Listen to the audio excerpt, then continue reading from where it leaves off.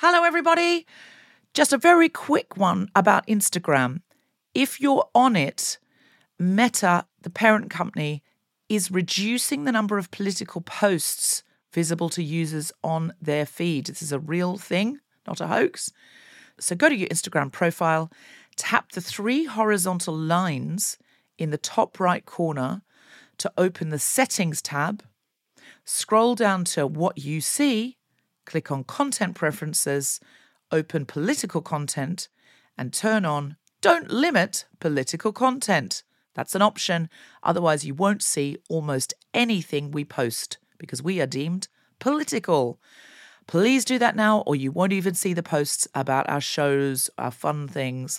So if you want to see Guilty Feminist content and know when we're coming to a place near you or releasing a new podcast, do it now. I'm a feminist, but recently I confessed to Susan Wokoma, my co-pilot for today, that when a mutual friend who is an attractive female performer was posting all of the terrible unsolicited sexting she gets in her Instagram DMs, really terrible stuff.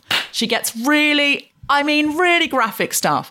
And she publishes it to educate everyone about how it is to be a female, a celebrity, a woman in the public eye, a comedian, a performer. And when I saw this, I confessed to Susan that my first thought was, that is so awful for her. Why do men do it?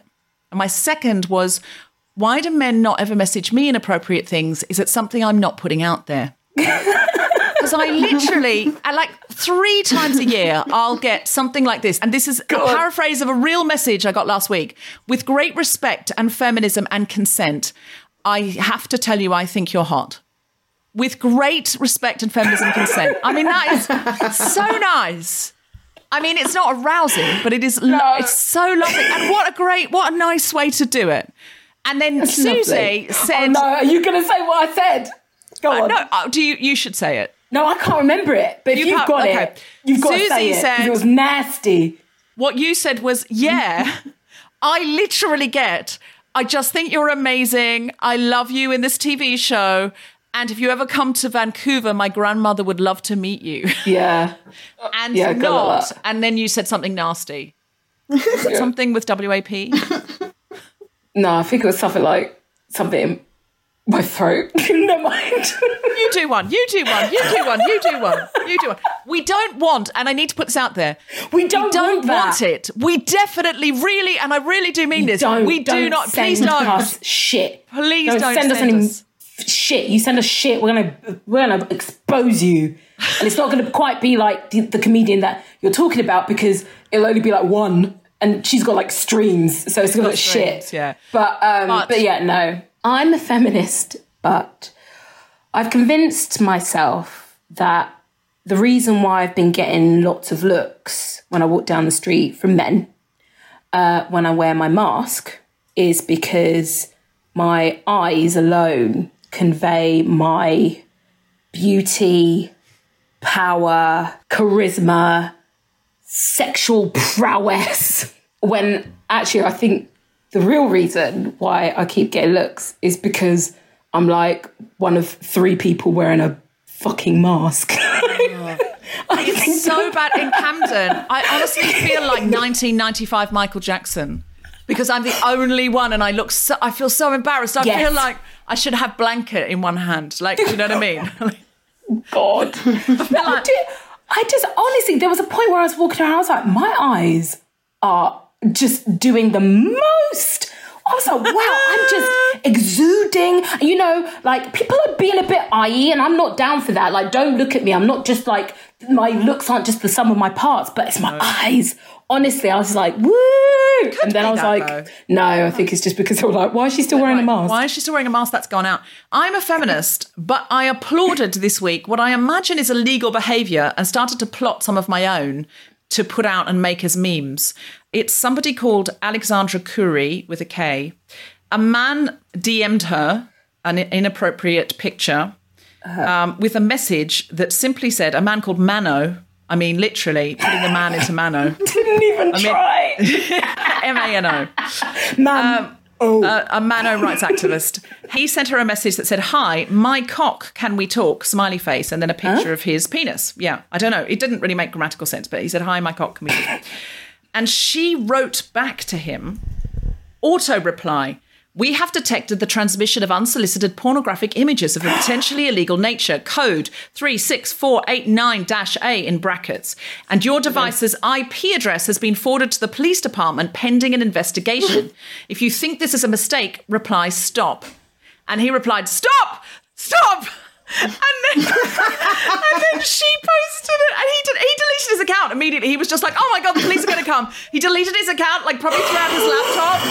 And she was roaring, so she posted it, and everyone's like, you're a hero. And she has like taken the internet by storm. She had like God. 250,000 likes and 25,000 retweets, like in, no time.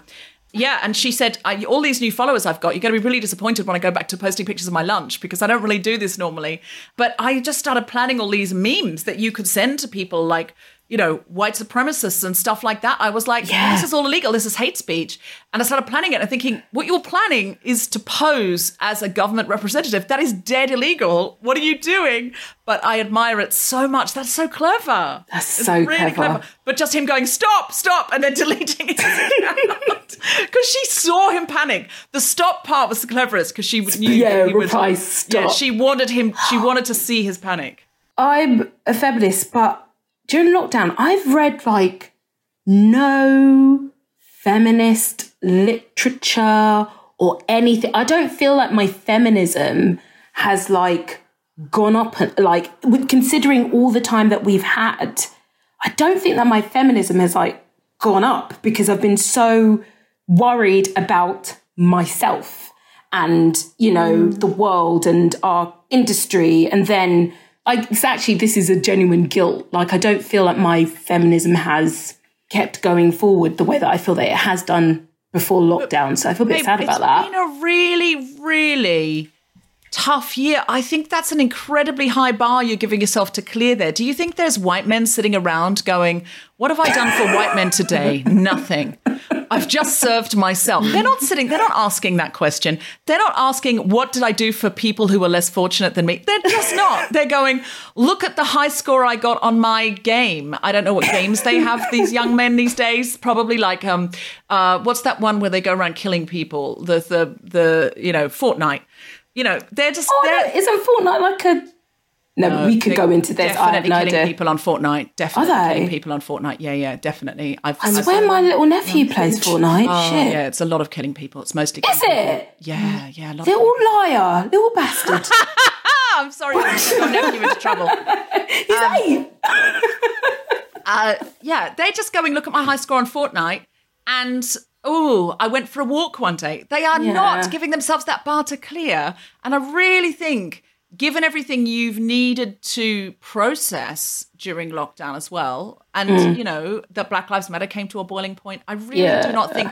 I think if you haven't read A Room of One's Own as well, while you have been isolated literally alone, I think it's all good. I think you're good, babe. I'm a feminist. But when I read recently that John Hamm is now dating...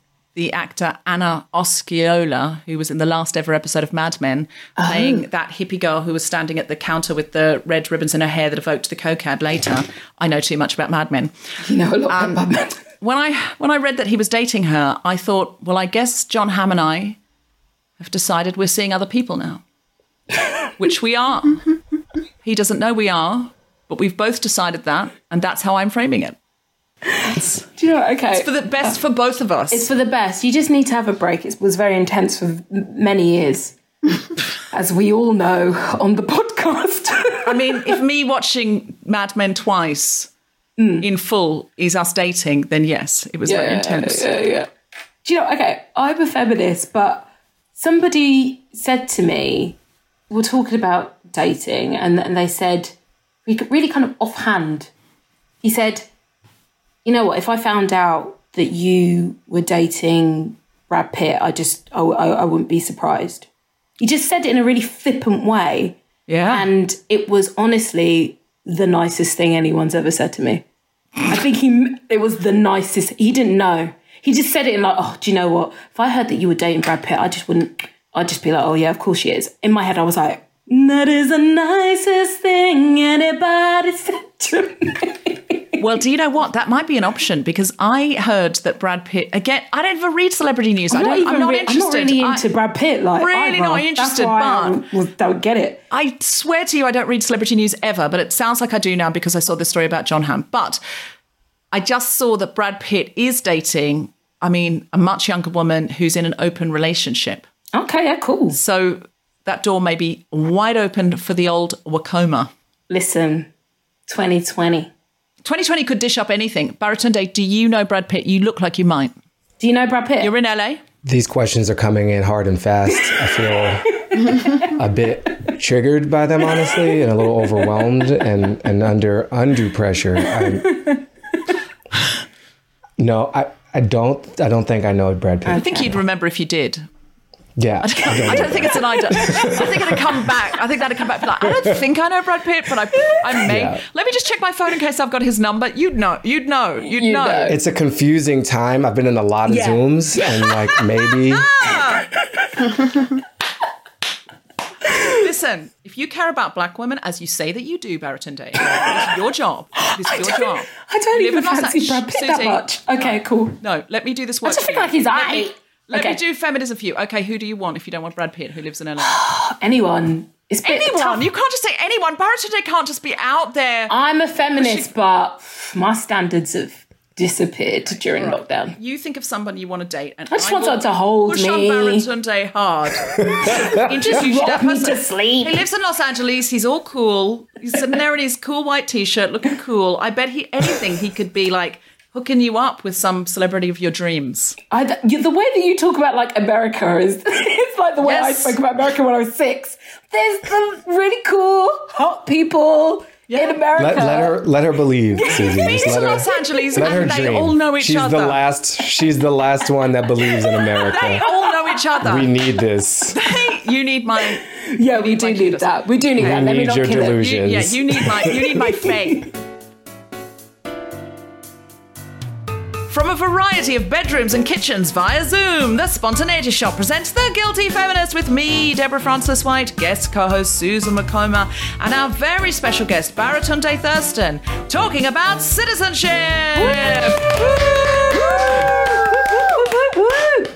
Yep.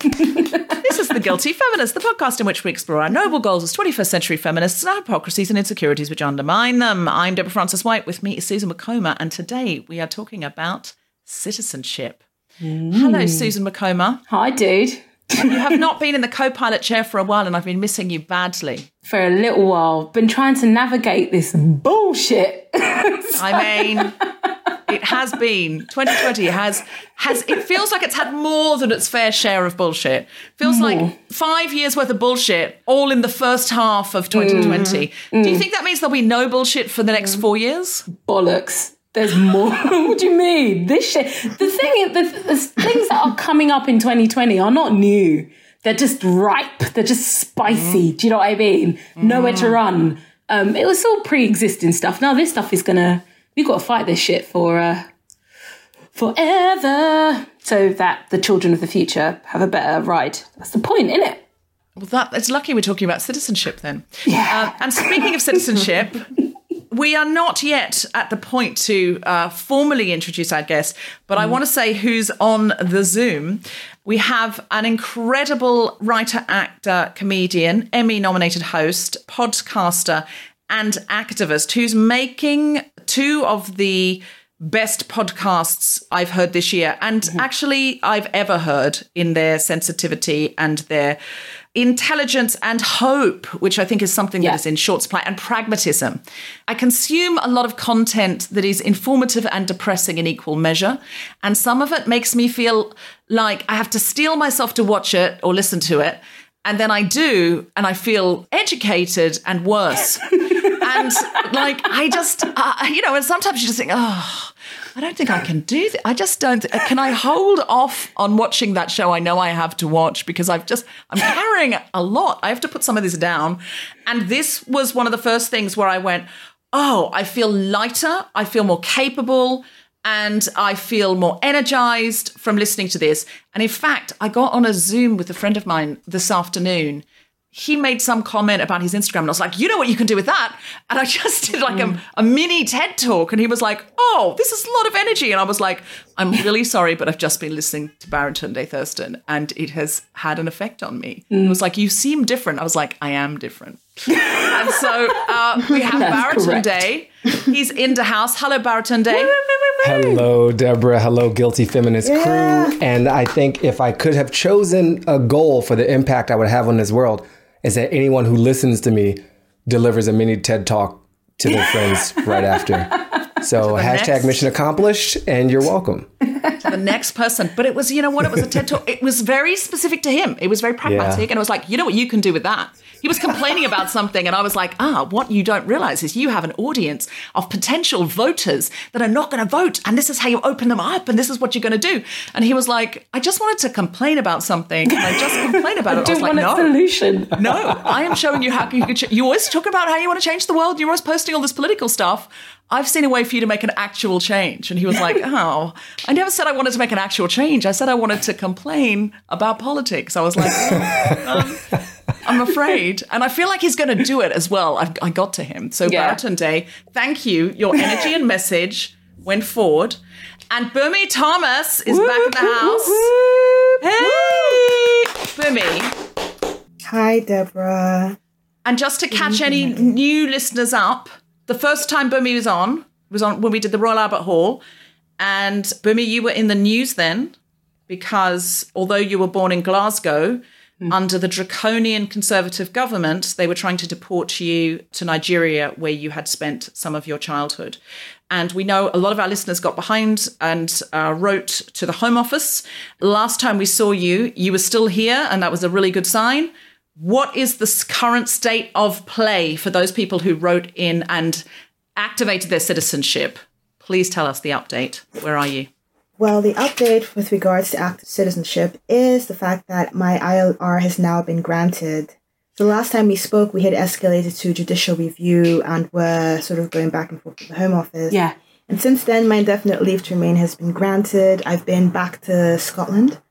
Edinburgh, which is like a homecoming after like 30 years. And there's been a tremendous shift. So I'm so profoundly thankful for everyone who basically used their voice within the framework of the democratic system to weigh in and stand up for me and for the changes that need to apply to the current legislation around the Nationality Act and the consequence of it. So good news. But I mean, this is the thing, right? There are now things that I can do that I couldn't do prior. So if, for example, I wanted to run for a seat as a junior MP, I can now do that now that I've got indefinite leave to remain, whereas prior I didn't have the right to do so. I wasn't eligible. So there are all these nuanced changes in the scope of my existence and how I can be proactive musically or politically. Wonderful news. So Bumi now has indefinite leave to remain. A lot of people got behind and campaigned we all rightly should have, frankly, because Bumi was born in Glasgow. I don't know if you know about this, Baratunde. Do you know about Windrush? Yes, I do. Okay, so we don't need to fill you in. And so under the Windrush rush to deport that the Conservative government had, Bumi's parents hadn't filled out some kind of form. So although she was born in Glasgow, they were trying to deport her. Yeah. And you've lived here all your grown-up life, Bumi, isn't that true? Yeah, I've lived here since I was 17. And for the first 3.5 years of my life, I was away for 13 years.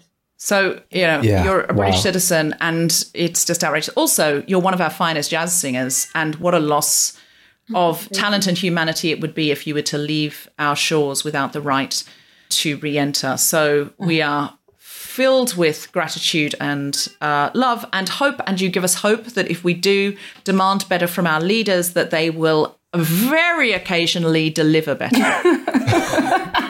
What a bar. What a bar.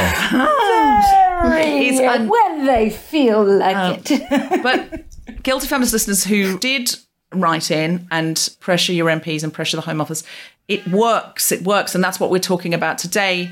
The MPs that I know personally always say, you have to remember people want to get voted back in. If enough people go, this is really important to us, they'll be like, it's not worth losing power over. Yeah. And so you have to show them that you will resist and you will be resilient in that resistance. So, Bumi, thank you for coming and doing our music tonight. We're so excited to hear from you. My pleasure. Thank you for having me. For keeping on inviting me back. It's so beautiful. Thank you. Oh, it's only a joy.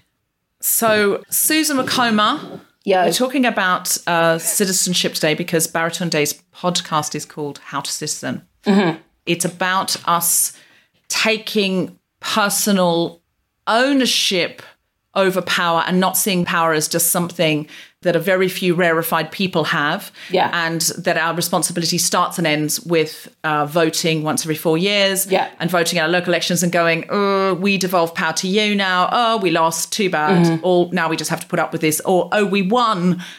Now we hope that you do right by us.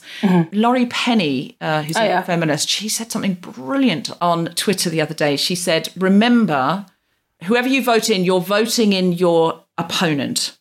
Yeah. You're voting in your enemy, basically. Who do you want to go to war with for the next 4 years? Do you want to go to war with Biden or do you want to go to war with Trump? Because you're going to war with someone because nobody's going to do it the way you want them to do it. Yeah. And I was like, that's brilliant. Yeah. That's how we have to think about it. People, I can't stand by everything Biden's ever said or done. What about that time with it? It's like, well, you don't have to.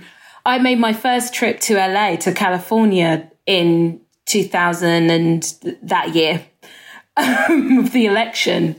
And I remember I went to that year. That year, the year that cannot be mentioned. Is that your Voldemort year? Yeah. And 2000 and Voldemort. Yeah. And 2020 is close behind. And I remember I went to San Francisco with some mates and I thought, oh, great, I'm going to go to the Castro, hang out, it's going to be really cool. And I was having loads of conversations about, like, you know, what do you think is going to happen with the election? And it dawned on me in San Francisco, everything that I've known about the history of San Francisco dawned on me there, of all places. I was like, Trump is going to win. Yeah. You knew? There. I remember me, my friend Zach, my friend Seda, all three of us, because we were engaging in a lot of conversations, and when people would hear our accents, they would ask us, you know, what's your opinion on what's going on here? And the reason why we came to that conclusion was how much hate there was for Hillary. How much hate. She isn't right. There's something about her. There was just so much hate for her that I was like, he's going to get him. And so it was weird then going to LA where I was going for work, actory stuff and, you know, going to these big studios. I had like 2 days of meetings and I was talking to people, like, but genuinely scared, just going, oh, so what do you think? And everybody was like, oh, you know, it's going to be close, too close, but, you know, Hillary's going to win.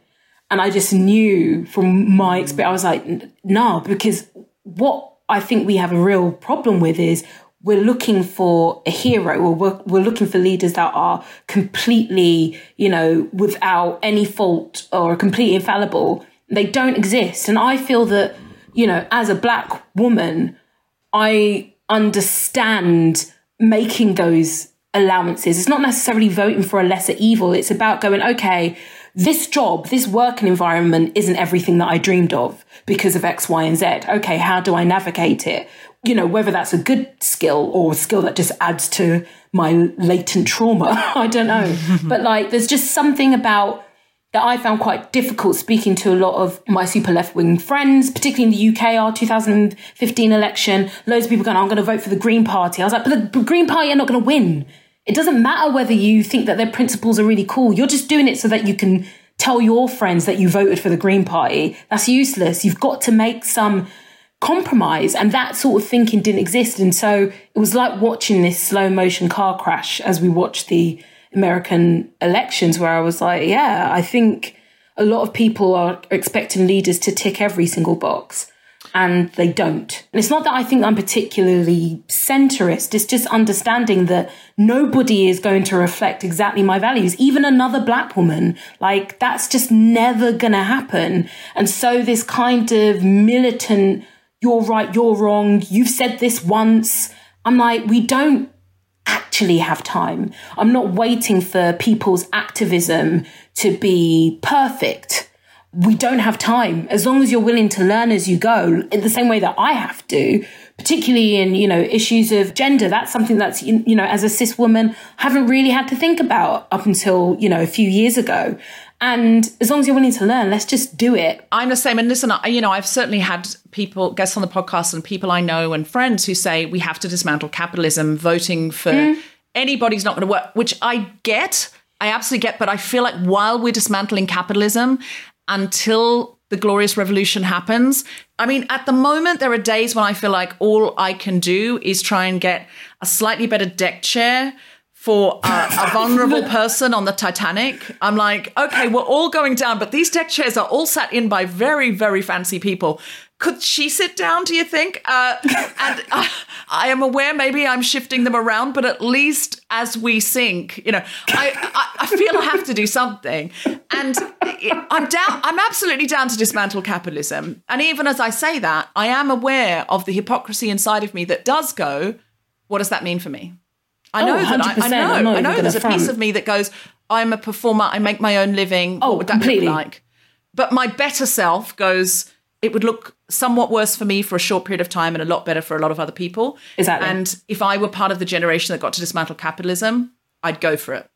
Yeah. But of course, there's a little part of me that goes, am I safe? And if I don't admit that, no one else can admit that. Do you know what I mean? Like, I don't want to be that person that goes, I just get up every morning and do what I can to dismantle capitalism. I don't actually. I really continue not to do that. Every single day, I don't sell my flat and go to Greece and work in a refugee camp.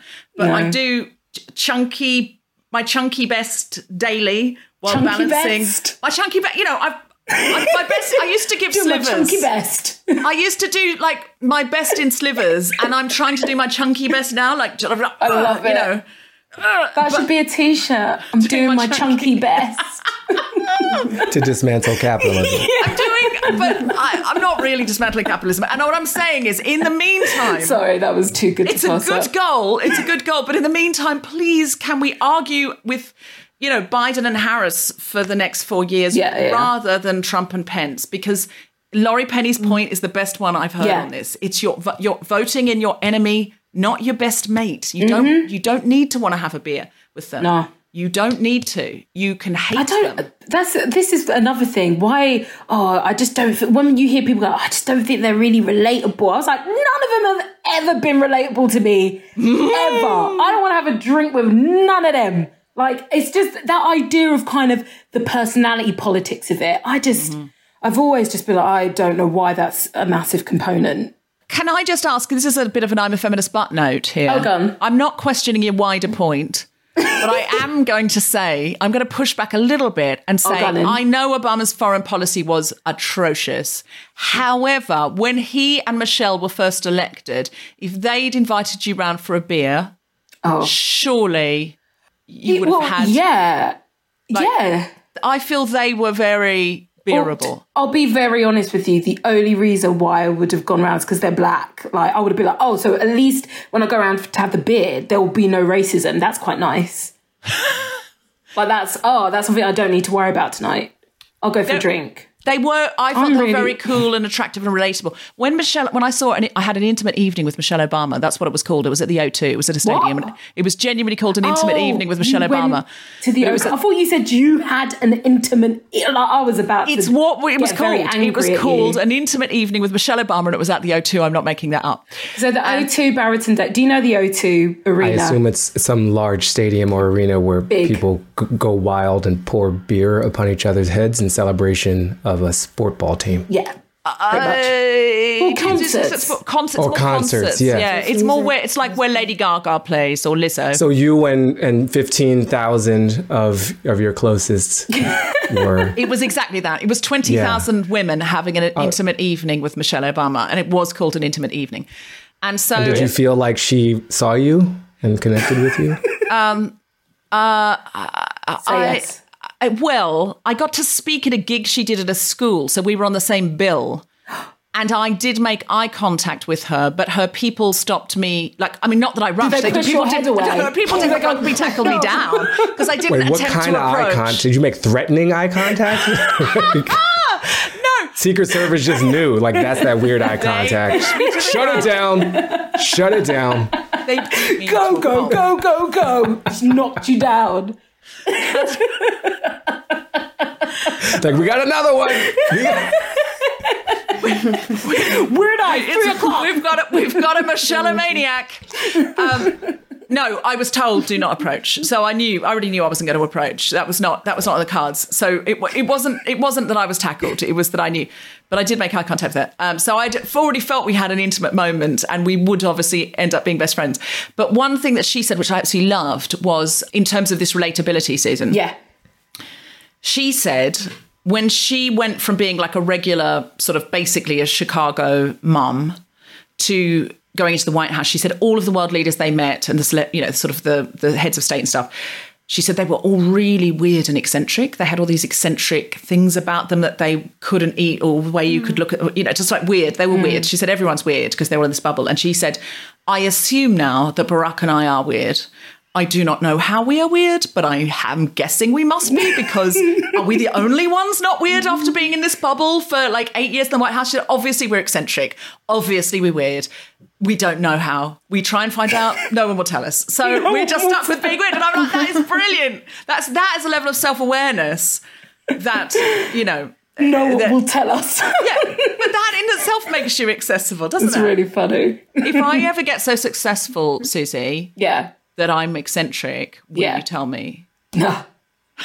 I need you to promise you're going to tell me. Nah. I've got to still be your friend, innit? So I'll be like, you're fine. You're fine.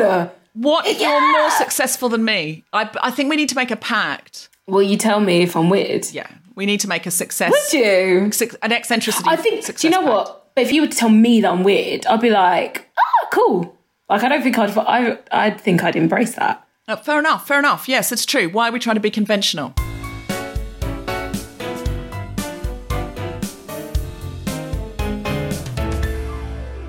Please welcome to the mic, Susan Wokoma!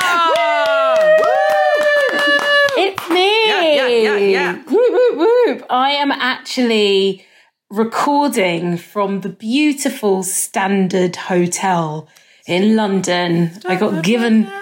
I know, right? I got given a night here. I'm in a temporary flat before I move into my forever home. And it's so noisy. Any kind of recording that I do there, I'm like, no. So I was like, I'm a feminist, but screw equality. I am going to live it up at the Standard. So, like, Debs, when you said, okay, we're going to talk about citizenship and what that is, it really shocked me how upset it made me just thinking about citizenship and what it means. Like, for instance, I didn't have a passport up until the age of 13, and I had applied and got accepted on this CBBC talent show where they were looking for young kids to travel to the Malaysian jungle. It was like a conservation/reality TV show for CBBC. And we would go there and we would build these feeding platforms for little orangutans to be reintroduced to the wild. So they're like these big platforms that they climb these ropes and it goes deeper and deeper into the jungle until they decide they don't want to come back. And so the process of getting my passport had to sort of begin. And we didn't have much time. We had about 5 weeks. And so I ended up having to travel on a Nigerian passport because my parents thought, well, she's born in the UK, so we'll just apply for a British passport. BBC will pay for it. Great. And then we found out that I had to be neutralised. Naturalised, not neutralised. That's definitely not the same thing. Naturalised. And it wouldn't surprise me if the Home Office tried to neutralise you. It sounds like something that had happened to James Bond. Yes, it was. We have to neutralise the threat. I mean, so we had to, all us kids had to apply for the certificate of naturalisation before we could then get our passport. And I remember, it all happened, but my parents were really shocked. They were like, you were born here. It makes absolutely no sense that there's this one other hurdle. I remember turning up at we had to stop over at Dubai airport and having to hand over my passport. And it took that bit longer for me to get through than everybody else. And I felt that difference. And I remember I had one of our expedition leaders, Emma, she would sort of hold me as I would wait, and they would check and double check and triple check my passport, because she knew it made me feel a bit weird that I had to wait a little bit behind. There was always some kind of issue, but I was traveling with loads of white people, so it was fine. So that was kind of the first time, traveling internationally. I was like, gosh, that's a thing. And then, like anybody else who's second generation, there's always this kind of dancing balance of being born here and being a Brit, but then also the very cultural expectations of you from your parents, my parents being Nigerian. But I'd always seen myself as Nigerian, British Nigerian. It was both and equal. That was until I went to Nigeria. And I went to Nigeria. Yep. So I went to Nigeria for the first time when I was 24. And then I went again recently in 2018. And obviously 2018 is very different to 2012 when I first went, and, we had Brexit, and I was already kind of thinking about, if the UK becomes progressively more racist, where else in the world could I live? And I always thought Nigeria would just always be somewhere that I could live. And then this trip, I was doing this film there, and it was very difficult. The film was all in the Yoruba language. My family don't speak Yoruba. And so they expected me to learn Yoruba on the spot. That's not going to happen. It's tonal. Come on. And so I felt very ostracized from all of the cast, all of the crew. And it just made me realize I don't know where I belong, actually. And that sounds like a kind of flimsy, it absolutely crushed me thinking about where do I belong? Because this place, this faraway motherland was always going to be home for me. And then I was there, and even telling people in the middle of Lagos where I'm from, and them kind of frowning and it not being quite Nigerian enough or central enough, or it made me go, God, so within Nigerian culture, I'm something else, I'm other. And that depressed me for a really, really long time, But one time when my citizenship was questioned was when we went to Calais. I think that was in 2018. We went to Calais and we were at the info bus. It was a bus where you could, the refugees there could use the plugs to charge their phones, or, any kind of technology that they needed to help with their displacement. And I remember standing there, and I was the only volunteer of colour. And I had a few of the lads come up to me and they said, "Where are you from?" And I all of a sudden felt like I was in the back of an Uber. They were Eritrean refugees, weren't they? Yeah, Eritrean refugees. Yes, they were. Where are you from? And where are you from? And I was like, I'm from the UK. Where are you really from? I was like, wow. Back into an Uber in Camden. And I said, Nigeria. And they all went, ooh, bad place. Tough place. Which made me laugh. That was the only time where I appreciated my citizenship being questioned. They took the piss. They took out the of right the piss. Eritrean refugees who had fled for fear were like, yikes, at least we're not from Nigeria. Yeah. But I remember them loving it. And I remember you talking about I remember you coming back and doing some campaigning to get more Black and brown volunteers out to Calais and saying it makes such a difference to Black people and brown people when Black and brown people are there volunteering and handing out food and donated clothes, because otherwise there's this, if it's only white people, it's like this noblesse oblige, oh, here come the white saviors, and how differently they related to you. It just stops it being this hierarchical thing. But then also at the same time, it is, I look at them and I looked at them and they look like boys that I went to school with. It feels so close. It doesn't feel other. It couldn't be me. And that was also incredibly upsetting, was that I looked at them and thought, I don't understand why people can't engage with your plight. That was really upsetting. But more than my upset, it matters, I think, that we go out there and do what we can just so that it doesn't feel white saviour-y. Yeah, we're not saying we want to, a lot of times white people, because of colonization and the history of the world, are in a position to go out and volunteer for 6 months because their parents have, wealth. That's a big thing. And there are plenty of volunteers out there whose parents are not wealthy. I'm not saying that's the case all the time. And also there's already a burden on black and brown women to, just live in the world, much less now they're having to volunteer and stuff. But I think your point was a really valid one. I remember you feeling it very deeply at the time and talking about it, but also how much fun those guys had with you, and how joyful that made their day. And I remember it started raining and I was just standing in the rain, and then one of them put, I think, a brolly over my head, and he was like, your hair.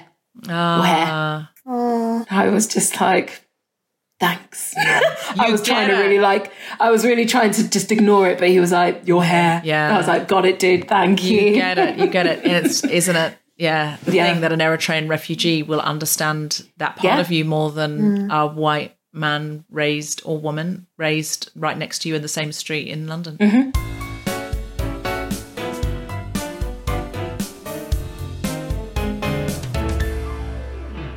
Hello, Guilty Feminists. This is Deborah. 2 weeks ago, we welcomed 3 amazing yoga and wellness teachers onto the podcast, and we've now launched our series of online workshops with them and shortly some others as well. The first workshop will be Mindfulness and Movement with Dr. Stacey C.C. Graham. It's on Wednesday, the 16th of September, 5 p.m. to 6 p.m. UK time, and it will be delivered over Zoom. And we'll be adding more classes over the next few weeks. The classes are offered on a sliding pay scale in an effort to make them more financially accessible, while still ensuring teachers are paid appropriately for their time. To book your place, go to guiltyfeminist.com/be-well, or look for the link in our show notes.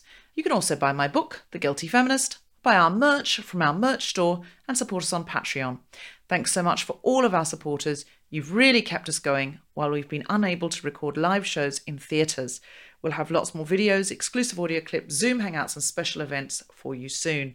And it would really help us out if you would rate, review and subscribe to the podcast. Maybe tell someone else about it. Send them a link. That would be so, so helpful. Thank you so much. And now back to the podcast.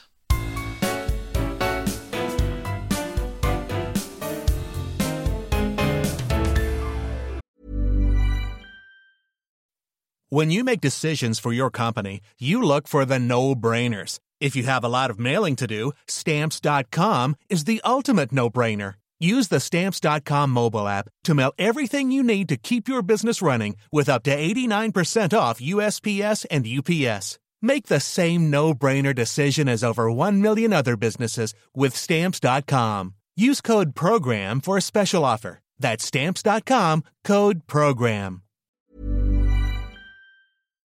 Our guest today is a writer, actor, comedian, and Emmy-nominated host. He has worked for The Onion, produced for The Daily Show, advised the Obama White House, and wrote the New York Times bestseller, How to Be Black. He's also the exec producer and host of 2 podcasts, How to Citizen with Baratunde, and We Are Having a Moment. Please welcome Baratunde Thurston! Yay! Yay!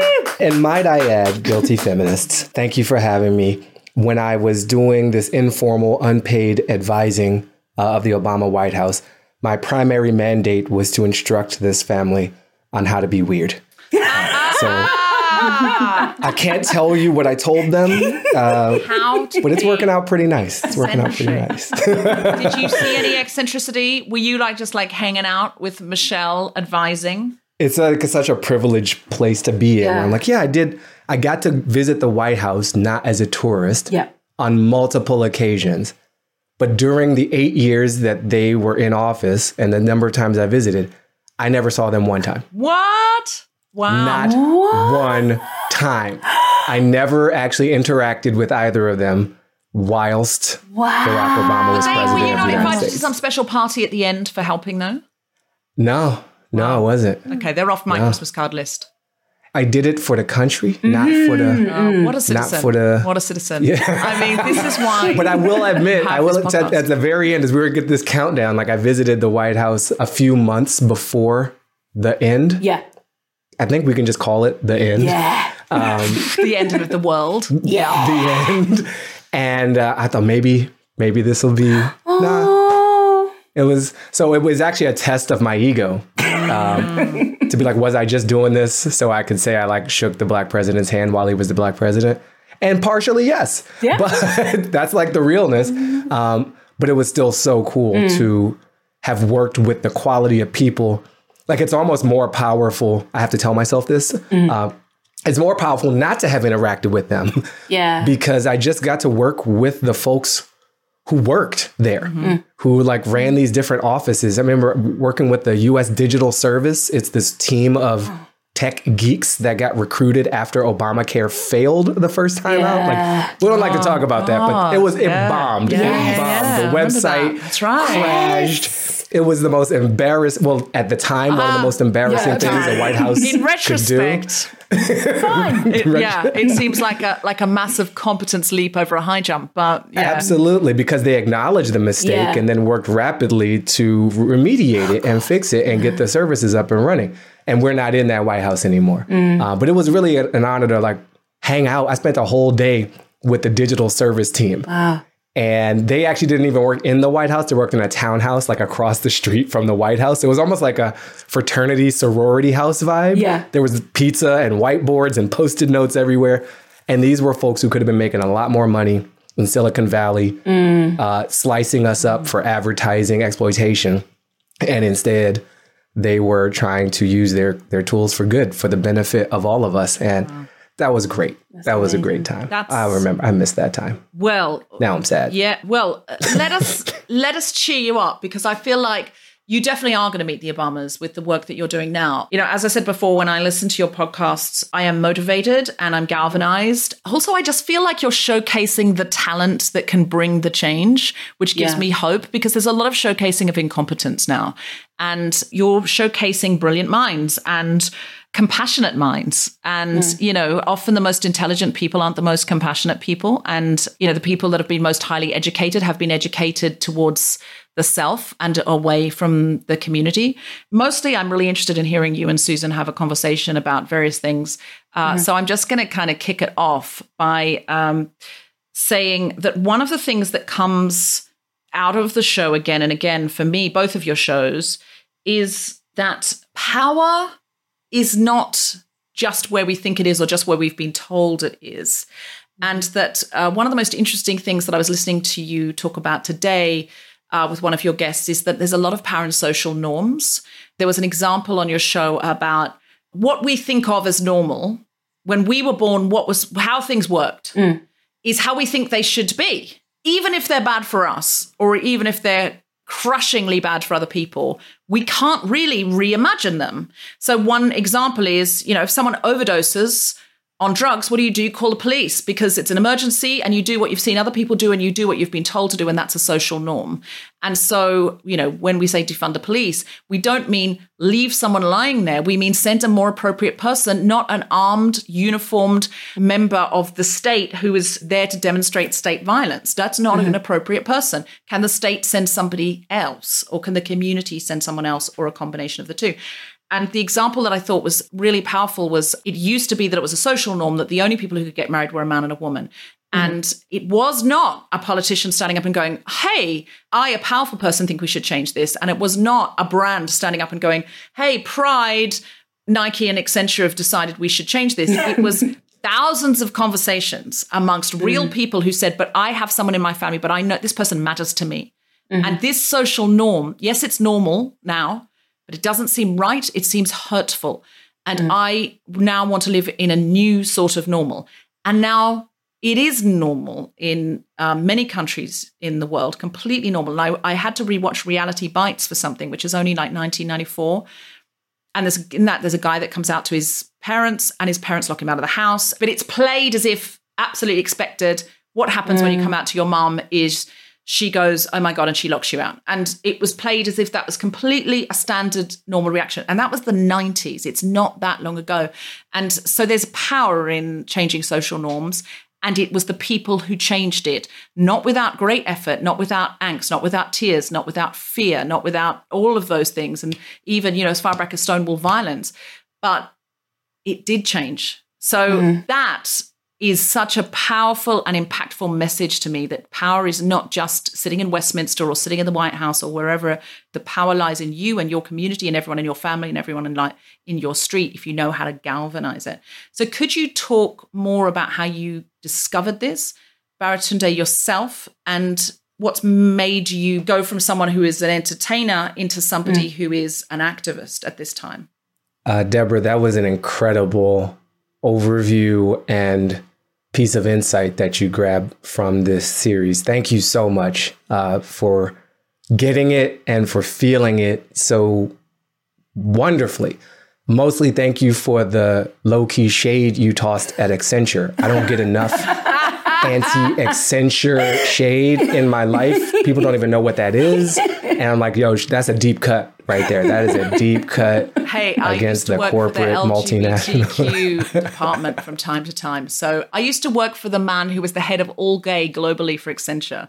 Hello, Accenture, if you're listening, I love you. However, it's not down to you. Equal marriage. That's what I'm saying. It didn't start with you. Let's be incredibly honest. Yeah. And you would never have started it if it hadn't started of community. Yes. So in terms of answering your question about how I've learned this and what has been a part of my transformation from entertainment to activism, I was born into an activist household. So I actually think that came first. My mother was very much someone leveraging whatever power she had, which wasn't a powerful electoral vote. As a resident of Washington, D.C. in the U.S., we have taxation without representation still in the capital city of the U.S.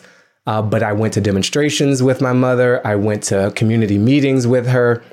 I organized parents with her at the predominantly white high school. We had a Parents of Black Students Association.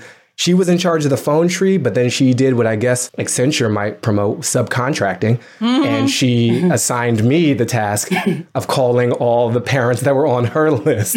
So I think I had a very early tangible taste of ways to connect with and influence other people. And it wasn't because we were sitting on a pile of money where we could write big checks. And it wasn't because we could vote many, many times. Like I couldn't vote because as a child, and like I said, she lived in D.C., so the voting was limited. In D.C., you can't vote? It's not that you can't vote. That's not accurate. What I mean is the District of Columbia sits in a gray area where it's not a full state. Right. So it does not have representation in the U.S. Senate or in the U.S. Congress where those members can cast votes. Right. There is literally something called a shadow senator. Wow. Where it's kind of like model UN or model Congress, where you get the title without the privileges. And so being in that gray area also fired up a lot of us DC natives as far as paying attention to what was happening kind of at the federal level. But it's more of a minor detail. I think mostly it was growing up in my mother's house, which influenced my understanding. And then as we were putting this show together, much credit goes to my fiance, Elizabeth, who the pandemic brought us a lot closer together than we expected. This is like the other human in my life in a physical sense. And she, had just left her job in January of 2020. And it was not seemingly the greatest time to go out and shop for a new one. So we decided to kind of go in together on this show. And I'm definitely the host and voice of the show. And I've been trying to make this show for many, many years. But adding the power diagnostic and this understanding of it, and even having a framework for what it means to citizen, that's a lot of her as well. And as we prepare for each of these guests and as we come up with the actions that we give people to do with each episode, that's very collaborative between the two of us. So I want to acknowledge, her contributions on that end. I think to the specific point of power, I met this dude, Eric Liu, who was in our second episode where we do this deep dive. And he runs this institution called Citizen University. And he's been trying to make civics sexy again, in his own words. And he is a person who Elizabeth and I both saw, he talks about power in a different way. And we experience power mostly in our democracies as these rich people have it, these elected officials have it, Tim Downing or the White House have it, and we are subject to it like serfs. We never left that model in our minds. And it gives us easy scapegoats because we can blame other people, and it's very disempowering. And when we talk about democracy and when we talk about civic engagement, rarely do we talk about power. And if we do, it's kind of dirty or it's inaccessible or both. And so Eric just laid it out way better than I ever could because he studied this for so long. We can generate this power, we can circulate it, we can share it, and there are many different ways of flexing it. Voting is a way, organizing physically is a way, spending money is a way, physical force is a way, ideas are a way, and norms, back to a point you started with, and we can change what is normal. I mean, that's powerful. So this show is great. I needed it for myself as a listener, and so it's really exciting to make it because, like you said earlier, I felt very intelligent and very educated and very depressed by much of the media. And it's like, oh, this is a super entertaining and eloquent way to tell me how screwed I am. I don't need more of that. So I didn't want to contribute to that. Yeah. The thing that I love most about your work is how pragmatic it is. Like, okay, we have this information. What are we going to do? How are we going to act? And I think that the thing that has felt very palpable during lockdown is people are going, okay, right, what do we do? What do we do now? But I personally, and not actually just me, a lot of my Black friends, female, femme presenting, non-binary, felt a variety of things. The main one sort of being like, how to put it, is I'm tired. Or I've been screaming this.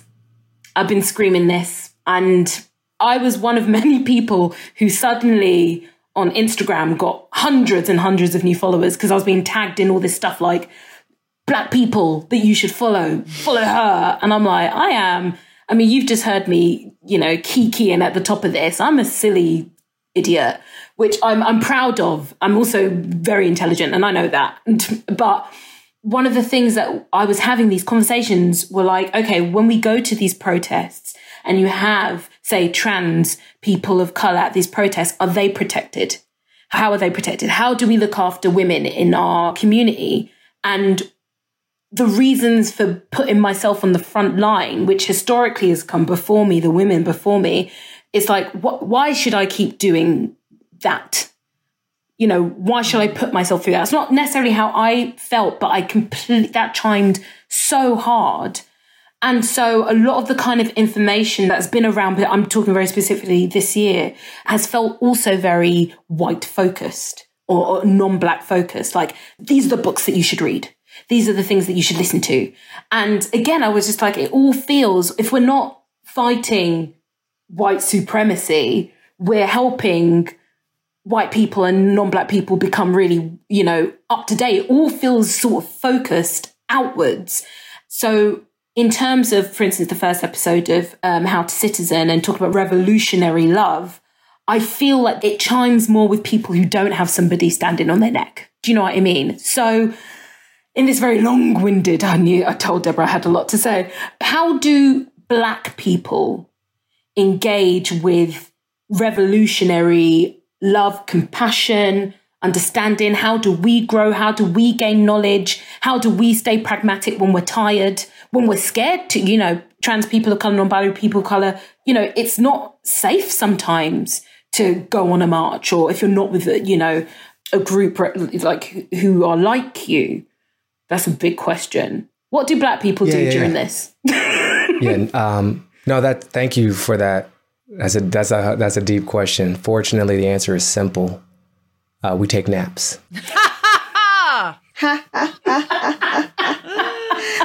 We just siestas. Early to bed, late to rise. The answer is shorter than the question, but there you go. Yeah. I'm trying that out. So many words have already been spoken in this world. Naps. Take naps. It's easier than reparations. There's a lot of advantages to napping. Thank you, Susie, for that. That's a real question. And I think it's a paradox of systems of oppression that those who have been oppressed have to prioritize the experiences and the feelings of their oppressor in seeking our own liberation. And you're like, okay, so when is there time for me? When do I get to get educated or play or sleep or not think about systems of oppression and how they intersect with, and can I not use the word intersectionality like ever again? Is that possible? That'd be great. I don't even like the word. It doesn't roll off the tongue nicely. We could use a better branding for it. So what do Black people do? A couple of things come to mind. One that is, I think, undersold is that we breathe.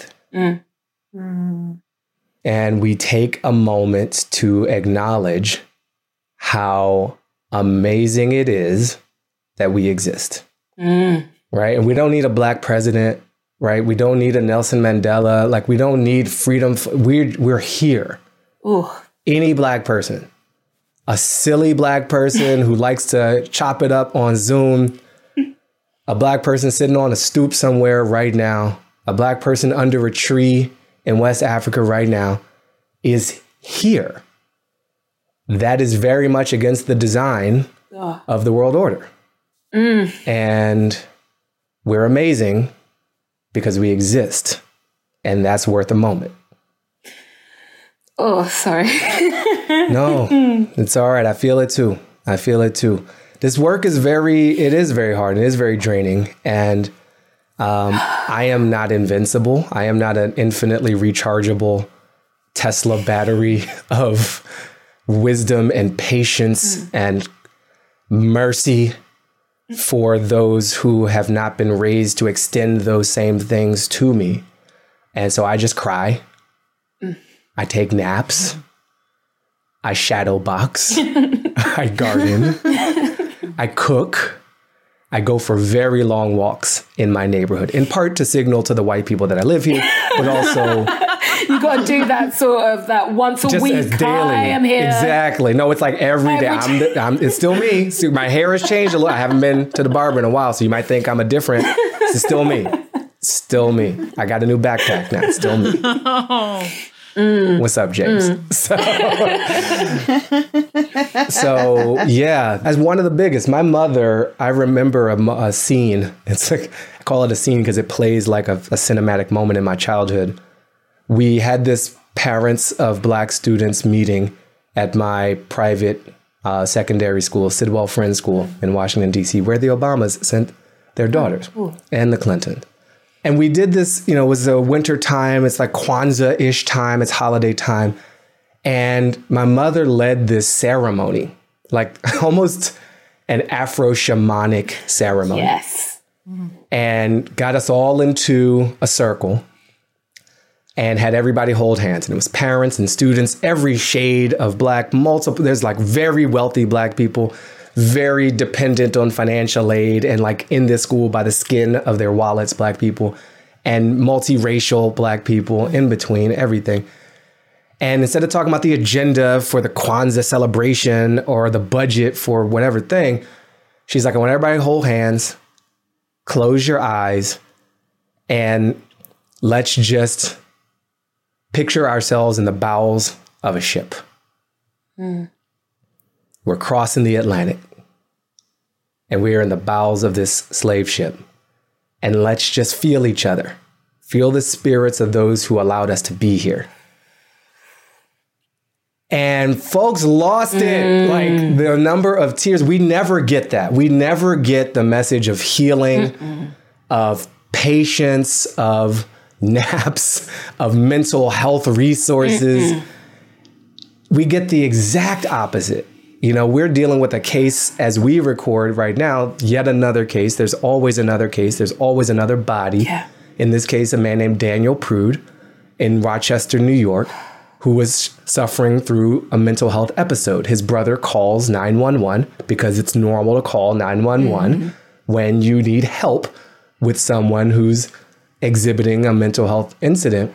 And the police show up and end up murdering this young man. And that's a metaphor, for like millions of people. We're all struggling with and suffering from, and we're in this multi-generational post-traumatic stress.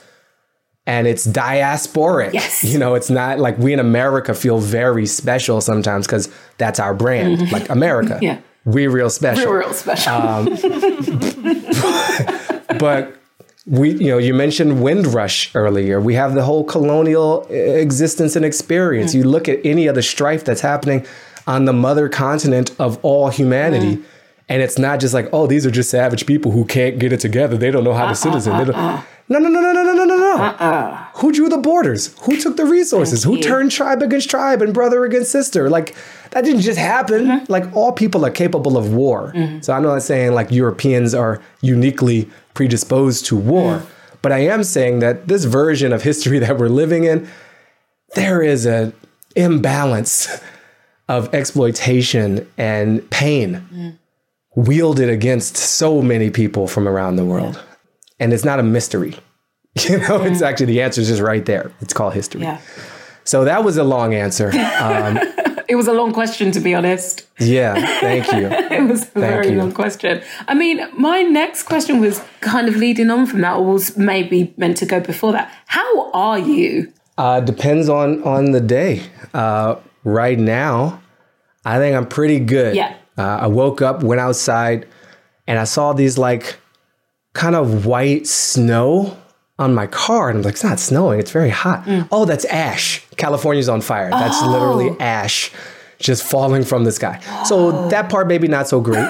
But I'm doing okay and to good in that I have found an overlap of my purpose. Okay. I'm making enough money to live comfortably in a pandemic. Okay. So cool. I've got love, great. My family that I'm aware of is healthy. Woo! Okay, we're doing good there.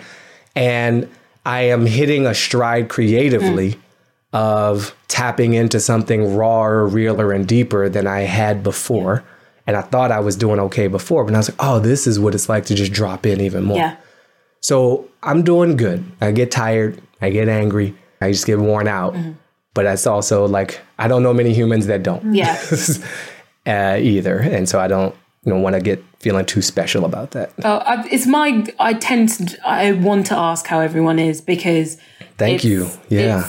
In the sort of time, it's calmed down now, but in the time of kind of everybody tagging me as their favorite black to talk about stuff, I just was like, I'm a bit exhausted. And I remember, here in the UK, John Boyega was in Hyde Park and he gave a big speech and everyone was like, oh my God, John Boyega's amazing. And I remember feeling very angry and bitter because I was just like, this guy, he just yields a lightsaber. And I want my Nigerian brother to just have a good time and buy a nice little house for his parents in Peckham. And now he has to be this freedom fighter. And why does his activism have to be loud like this? I just felt angry that it fell to him. And, there was that picture of the black man carrying the white guy during one of the anti-Black Lives Matter marches here in the UK, and this strong black guy, and everyone was like, this is a symbolism of courage. And I was just like, I would not have picked that guy up. And I know that that's we're meant to, love thy neighbor, but listen. Turn the other cheek, etc., etc. That, but when I saw that image, I was just like, it's everything I hate, because it goes, yes, that is, you will serve us even when we have turned up today to protest against you. And so amongst all of that, I just am very conscious that we should always ask how we are. Well, thank you and look, I this is a show called The Guilty Feminist, right? And I have, as much as I preach, from a super educated perspective around the race stuff, I'm still learning in the gender universe, right? Yeah. And the deep misogynistic history. But I keep discovering, realizing these parallels. And you just like, when I think about, I talked previously about, the oppressed having to prioritize the feelings of the oppressor. And where is that ever more present than a woman who stands by her man right, in the face of some incident? Or I don't want to criticize my boss who said this thing because I can't afford to make the guy feel bad for hurting me, because that's just going to hurt me more. Yeah. Right. So there's a universality to this too. And we're bound in this web. Martin Luther King Jr. said it a little more eloquently, but this web of mutuality ties us together. And we've got to find ways to see ourselves in each other and fight to free all of us, because we're all held captive by something. So I could literally go on for hours. That's why I've made a couple podcasts. Smart. Baratunde, I know you don't have much more time. Can I just ask you about something that I thought was really interesting? On your podcast, you were talking about power justifying itself and telling us why it should have power. So the stories from the powerful will always be why they are the most appropriate people. And I really like that even when you're two men on the podcast, you often will reference the intersection of maleness. And you were talking about how there are always storylines from the powerful for why people who are not white and male just aren't cut out for it. And that those storylines will be propagated. And then that's the story we hear, because, of course, if someone's hoarding power, they need to tell a story. And I'm very interested in story as a storyteller. What do you think the power of story is? And the heft of story, I should say, the heft of story and the story of the powerful. Yeah. So Eric Liu shared this wisdom with us in terms of kind of laws of power. And one of them was that power justifies itself. And once you've got it, then you tell yourself a story that justifies why you have it and others don't. So you can see this in military service. Only men can be soldiers because we're stronger. And women aren't good at math because men have all the positions leading all the math departments. So there must be something about women's brains that make them less capable at this thing. Or, well, the reason that the current world order is dominated by Western white Europeanness is because it's just the global South doesn't have the education or the sophistication. They didn't build the corporate structures that we did. And therefore, they didn't earn the dominance over the world. And so it's willed by God or science or both. But we justify dominance by the dominant. And if you're not dominant, then it's because you don't have what it takes. And so that story infects both those who have this power and those who don't. Right? Because those who don't, we tell ourselves, well, I guess I wasn't born light-skinned or with this hair or in this body. Therefore, maybe I didn't grow up in this rich part of town, so maybe I don't deserve. I don't have the right accent, so I don't want to even try. And then those who have laboriously inherited this power say, well, I must have what it takes. I'm just naturally gifted, Thank God. And then there's a proud embrace right now. The unashamedly white supremacist movement, the white male chauvinist movement is out of the closet. Yeah. We are proud of suppressing all these people. We clearly had something, they did it. Yeah. That's the Proud Boys named themselves that. Yeah. In this mythological story. So to your final question of the power of story, that's all there is. Yeah. There's mostly stories. There is, I majored in philosophy in college. I think there is something called objective reality, but I think most of us don't access it on a regular basis. Our experience of truth and the world is mediated by someone else's story. It's a radio program, it's a TV show, it's a nursery rhyme, it's a norm inherited from our parents or our pastors, but it's just a big game of telephone. Yeah. So we are trapped in a story. And the challenge of that is wow, this is a very powerful story and it's infected so many of us. But the power is also, it's just a story. We could write something different. We could Photoshop this. We could final draft this. We could edit this in Google Docs or something and come up with some different language, some different phrases, and some different plot points and characters for how this story plays out. And so that keeps me going. How hopeful are you that this current shift in the narrative in America and by extension globally, and the attendant issues with the pandemic and the questions that's bringing up, how hopeful are you that this story can change? And how frightened are you that there'll be a pushback from the patriarchy? So the story's going to change. How fast, how violently is one of the questions, or two of the questions. there is such pent up frustration, anger, rage. Look at the children of the world. They're trying to help us tell a better and different story. Wow. Yeah. They're trying to get us to tell a story of regenerative agriculture and clean air and pristine waters and recycled everything. And those of us who've inherited this old story and are hyper invested in it because we've had some power, these kids are crazy. Yeah. They're right. They will be proven right eventually, whether it's because everything's on fire and we're forced to rebuild and regrow from ashes, or whether it's something more peaceful and beautiful and planned out and we migrate the story. So I have absolute faith that the story is going to change. I don't know what's happening in the next few months. We have some key plot points, some pivot points ahead with the U.S. election, which is not just about the U.S., of course. We have an outsized influence in the story of the world. So as go we, so many others too. And we throw off global balance as well with how we show up or don't. Hello, NATO partners. Sorry about that. So I know the story is going to change. I hope it will change with relative peace. And the backlash will be there.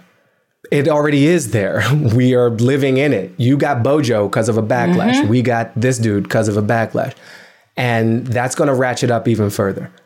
I'm also hopeful that we can get some leadership from ourselves and those with more formal elected power to try to bind us together in a bigger story that allows for the people who are suffering too. It's very hard for me to say this.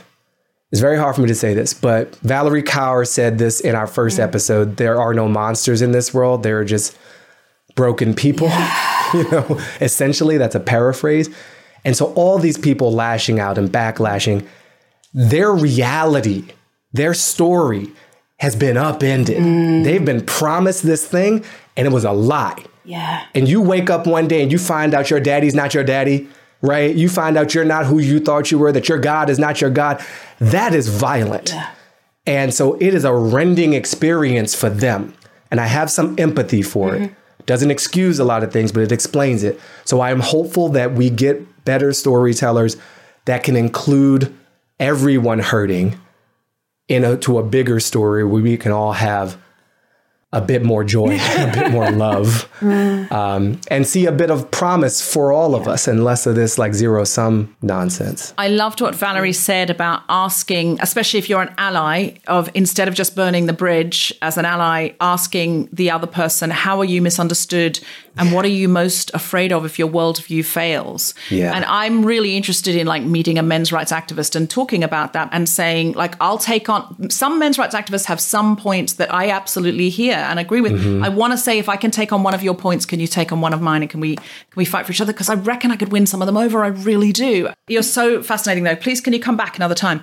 I would love to. Yes. I really want to do a two-parter on this because I feel like we're just getting started. But you have to go. But like everyone just needs to listen to your podcast. I feel like most of the things I'm going to ask you, you've already talked about on your own podcast anyway. So if everyone who listens to this would listen to every podcast, there's not that many episodes. How many episodes are there of We're Having a Moment? We're Having a Moment is a 6-episode mini-series that we wrapped for the summer of Pandemic Revolution. And then How to Citizen with Baratunde is an ongoing project. We are about to release our 4th episode. I'm not sure the gap between our recordings and your releases, but at the time of our recording, we have 3 up. And in our 4th episode, we'll be speaking with Jose Andres, the global world-saving chef, about many things. So that's going to be dropping every week for as long as we can. That's like so few episodes to listen to. Each and every one is gold. And there's so many brand new ideas in there that I've never heard before that will motivate you, that will inspire you. If you like The Guilty Feminist, you must, in fact, I'm going to say you must listen. Otherwise, you're not allowed back to The Guilty Feminist. Yeah, if you don't start listening to Baratunde you have to get out. It's now Deborah, a set text, like a college class. It's a Bumi, set task. Thank you for having me. And I know I said I have to go. I'm literally late for like another streaming show. Okay, but this is, but I am an activist. But I have a lot of stances about how we need to defund the police and we shouldn't be calling the cops and everything. But every time I see a police officer, I get so friendly, and I'm just like, "Hey, officer, how you doing? How you doing?" And it's like I've been trained from such a young age to like overly contort myself in a generous manner. And I think in this era, to be like a black dude walking this neighborhood in Los Angeles and smiling and waving, I am making these police officers' day. There are very few black men out there just giving a Ned Flanders level yokely-dokely, but I just ham it up. So thank you. I'm going to get Tom this audio. You are a man amongst men, and it's just been absolutely joy. And please come back. You were just so wonderful. Thank you for spending time. And sorry we ran over, but we love you. Thank you so much. Thank you. Bye. Okay. Bye. Bye.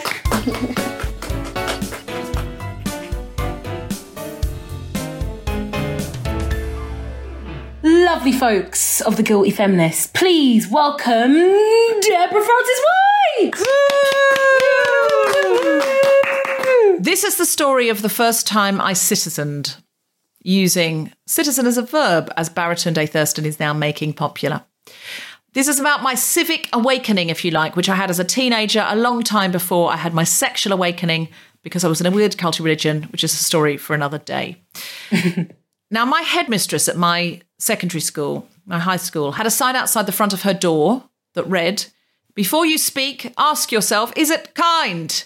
Is it true? Is it necessary?" And I remember my best friend Philippa and I agreeing that this was a ridiculous criteria and that we would never say anything if we lived by her checklist. We would be completely silent if everything had to be true, kind, and necessary. She had another sign that read, "Never doubt that a small group of thoughtful, committed citizens can change the world. Indeed, it is the only thing that ever has. Margaret Mead." And I didn't think about that much at the time. I figured it was like one of those platitudes headmistresses made, like dance like nobody's watching, even when people are. Why would you do that? When you're 14, your chances of being mocked while dancing are high, very high. And I was 14 years of age when I was in grade 10. Now, people who stayed on for years 11 and 12 were usually doing it to prep for university or college. So a lot of people dropped out at year 10. And so year 11 and 12, you took fewer subjects, but you chose them all yourself. Now, I had taken music to year 10, and I wanted to take it again in years 11 and 12. But when we got the form, it wasn't there. It just wasn't an option. So my best friend Philippa and I went to the headmistress and said, there must be some mistake. Music isn't being offered, and we've taken it this far. And she said, due to only a small group of students taking music in year 10, and therefore fewer in year 11 and 12, it wouldn't be offered because our arts funding budget had been cut. In fact, they decided it wasn't worth employing a music teacher at our school at all, and the whole music programme for everyone, even the young ones, the 12-year-olds, was going to be cut. There was no more music at our school. What? But we really wanted to take music, so Philippa and I went away and did a report on why music was important for teenagers. And we found evidence that students who played an instrument were better at maths because it cultivated the same neural pathways for patterning in the brain. Wow. Now, Miss Pritchard, our headmistress, knew that this was a crock of shit because neither Philippa nor I cared about maths, and we had deliberately taken the opt-out maths subject called social maths, which was basically how to count your change to make sure you weren't being ripped off at Sainsbury's. So Miss Pritchard wasn't buying it, so we came back again and we asked her a question. And the question was, what would it take for us to have a music class next year? And this is something that I learned about citizening. You have to ask the power base, under what circumstances would you give us what we wanted? So we said to her, what would shift it? And she said we'd need to find 12 students who wanted to take the elective, knowing that we didn't have anything like that in the bank. So now we had to go out and convince other students that they wanted to take music. So we had about 6 who wanted to take it, so we needed to campaign. And we had to explain to other students why music was fun, why music was a subject they were going to look forward to. Why take geography? We take music, go and play a tune. You're going to learn about music. What music do you love? Hip-hop, that'll be covered, we promised them blithely. Not at all knowing what the curriculum would be. We had to tell them what the advantages were. We had to campaign like we were campaigning for an election. So we managed one by one to convince students that they desperately wanted to take music, and we had them signed up, and we finally had 11. We needed one more. And I realised there was a new boy in our year who just joined at the end of year 10. And so he didn't really have any friends yet. And we told him that this was a small class, and so far it was all girls, and he'd be the only boy. And that upped his chances of getting a girlfriend significantly. I mean, of course, if you're the only boy, your flirt's up, no other boys to compete with. I'm a feminist, but we pitched that music class as a meat market and Martin was sold. Then we went back to Miss Pritchard and said, Miss Pritchard, we've got 12 students. She was not expecting this. And she said she'd done the sums and she still couldn't afford to justify hiring a teacher for just 12 students. So we said we weren't leaving her office or we'd just sit outside it until she'd committed to hiring a music teacher. And she said then we'd be sitting outside her office a long time because we weren't getting one. And normally sitting outside the headmistress's office was a punishment. So it felt like the joke was on us. Yeah. So I turned around and I looked at her sign and I read it out loud to her. Never doubt that a small group of thoughtful, committed citizens can change the world. Indeed, Miss Pritchard. It is the only thing that ever has. That's your sign. And dance like nobody's watching, Miss Pritchard. Check. Mate, Miss Pritchard. You have your own sign to blame. Now watch me dance like nobody's watching. Miss Pritchard sighed and said for 12 students, she could only provide 3 of the 6 contact class hours a week. The rest of the time, we'd have to study on our own, but we would have a music class. She told us she could only afford to buy half a teacher. We said, deal, we accept. We accept half a teacher. The next year, year 11, a 23-year-old teacher called Leighton Gilmore, Mr. Gilmore, turned up. He was on his first year out of teaching college, so I guess he was cheap. He was very cute, and we all had a massive crush on him. He taught us for 6 hours a week, because once he was there in the school, the headmistress found a way. I guess she just was like, I don't want you sitting around for half a week. He's fit, yeah. We could not have imagined a more handsome outcome for our music class sit-in.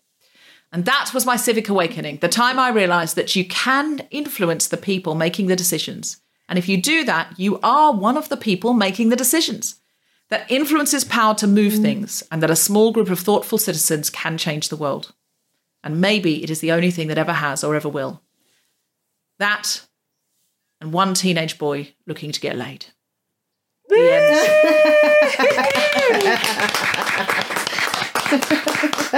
Can't believe that's a story I have never told on the podcast. There's always another one deep down in there.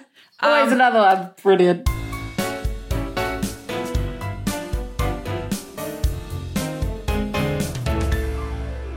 And now, please welcome Bumi Thomas to the mic. Wonderful. Wow, that was sensational, Deborah.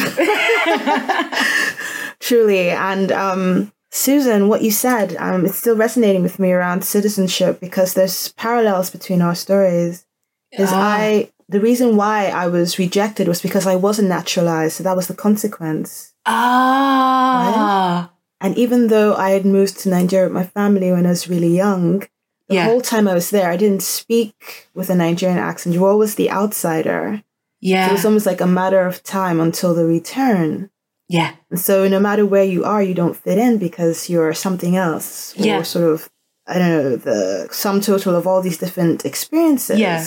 But you are Nigerian. And for me, I was told that I was Glaswegian as well. Yeah. And it was really, really emotional for me going back to Scotland a couple of weeks ago. After the whole ordeal, and I had gone the indefinite leave to remain, and it's like, oh, I'm safe. Yeah. And I had to go, because I was playing at the Edinburgh International Book Fest, and going to Edinburgh was like bliss, joy, oh my God, I'm here. Yeah. But on the coach up to Glasgow, my heart was literally in my throat. I was so scared, because it was like, what if I imagined it to be this fantasy? Or what if the Scots don't accept me? Oh. Yeah. Yeah. And this whole sense of like rejection and trauma and healing, and then the power of nature and sort of centering yourself in the soil of remembrance. Yeah. Understanding the power and the enigma of arrival. And it was so intense again. And then going into like the power of words when we're talking about directing your narrative or telling your story in a way that is correct, that your representation is true. And also acknowledging the fragility of being and how words are so powerful and so potent in shaping intergenerational kind of portraits of our soul or our essence, our culture, and the role that we have to play, or we have access to playing in the evolution of it. So I speak of this, and again, it leads into the EP Broken Silence, where the song I'm playing today is called Fire, which is exactly about that, the heat that we generate and the heat that is caused by misunderstanding or by carelessness. Carelessness of intent with historical ramifications. I'm just going to go into the song. So, Thank you.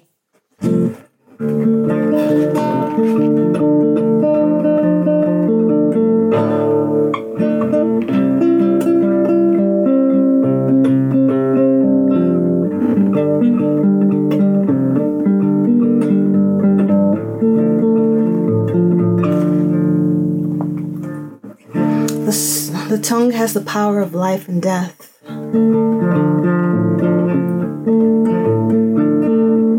The soothing tongue is the tree of life, but the perverse tongue crushes the spirit.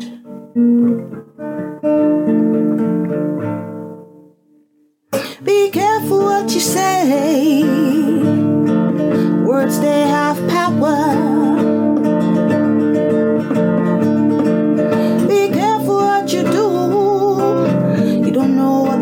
Next to you is going through. Sticks and stones can break our bones, but words can break our hearts. Sticks and stones can break our bones, but words can tear us apart. Don't speak anyhow, anyhow, anyhow. Don't speak anyhow, anyhow, anyhow. Don't play with fire, fire, with fire, or you get burned. Be careful what you think. Thoughts become things, come things, come things, come things.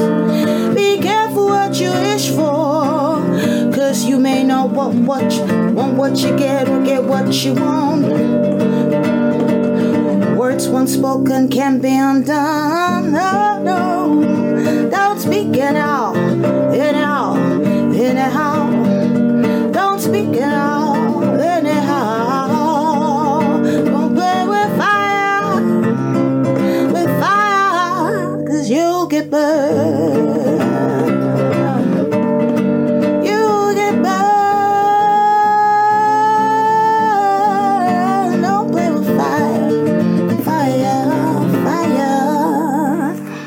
get burned.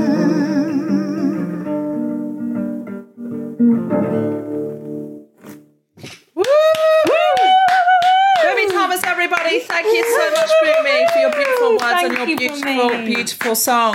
Thank you, Deborah. Thank you, Susan. Thank you, Tom. Thank you, Baratunde. And Baratunde is amazing, and you are amazing. What amazing people we've had on tonight. I know. Do you have anything to plug, Susie Wokoma? Oh, yes. Plug. I am in a film called Enola Holmes on Netflix on the 23rd of September. There for you to watch. It's got Millie Bobby Brown and Henry Cavill and Sam Claflin and Helena Bonham Carter, and it's really good fun. Based on YA books about Sherlock Holmes's little sister. And then I'm in a show on Amazon called Truth Seekers, which is Simon Pegg and Nick Frost's new show. Very fancy. It's going to be out later this year. Woo, woo, woo. Check you out. Check me out. Bumi Thomas, where can we listen to your music? I'm on Spotify, Tidal, iTunes, or Apple Music, just on all the major digital platforms, on Follow Bandcamp. Bumi Thomas and check out her amazing music. Yes. Great. Yay. Oh, and we're at the Podcast Festival, the London Podcast Festival, on what date, Tom Selinsky? 26th of September. All of the tickets for you to come and see us live are gone because, social distancing and all that, but you can join us online live. So get in there and do that. Check it out on our website, guiltyfeminist.com, or at King's Place. You have been listening to The Guilty Feminist with me, Deborah Frances White, guest co-host Susan Wokoma, and our very special guest Baratunde Thurston, with music from Bumi Thomas. The Guilty Feminist theme tune was composed by Mark Hodge and produced by Nick Sheldon. The producer was Tom Salinsky for The Spontaneity Shop. Thanks to Rachel Craftman, Gina DCO, and everyone who made this episode happen, as well as all of you for listening. For more information about this and other episodes, visit guiltyfeminist.com.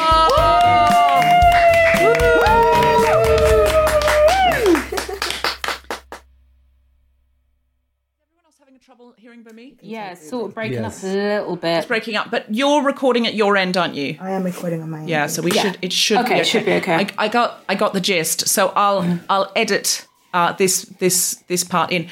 So Bumi, you got your. Oh, sorry, what were you going to say, Baratunde? It sounded like it was a little choppy for me, but it sounded like Bumi is your new prime minister. Is that what has happened? Yes. That's the gist. That's how it works. That we got. That's what we got. A huge thank you to all of our amazing patrons sponsoring us at the Smash the Patriarchy level or above: John Quilcoy, Sarah Brown, and Sarah Boom.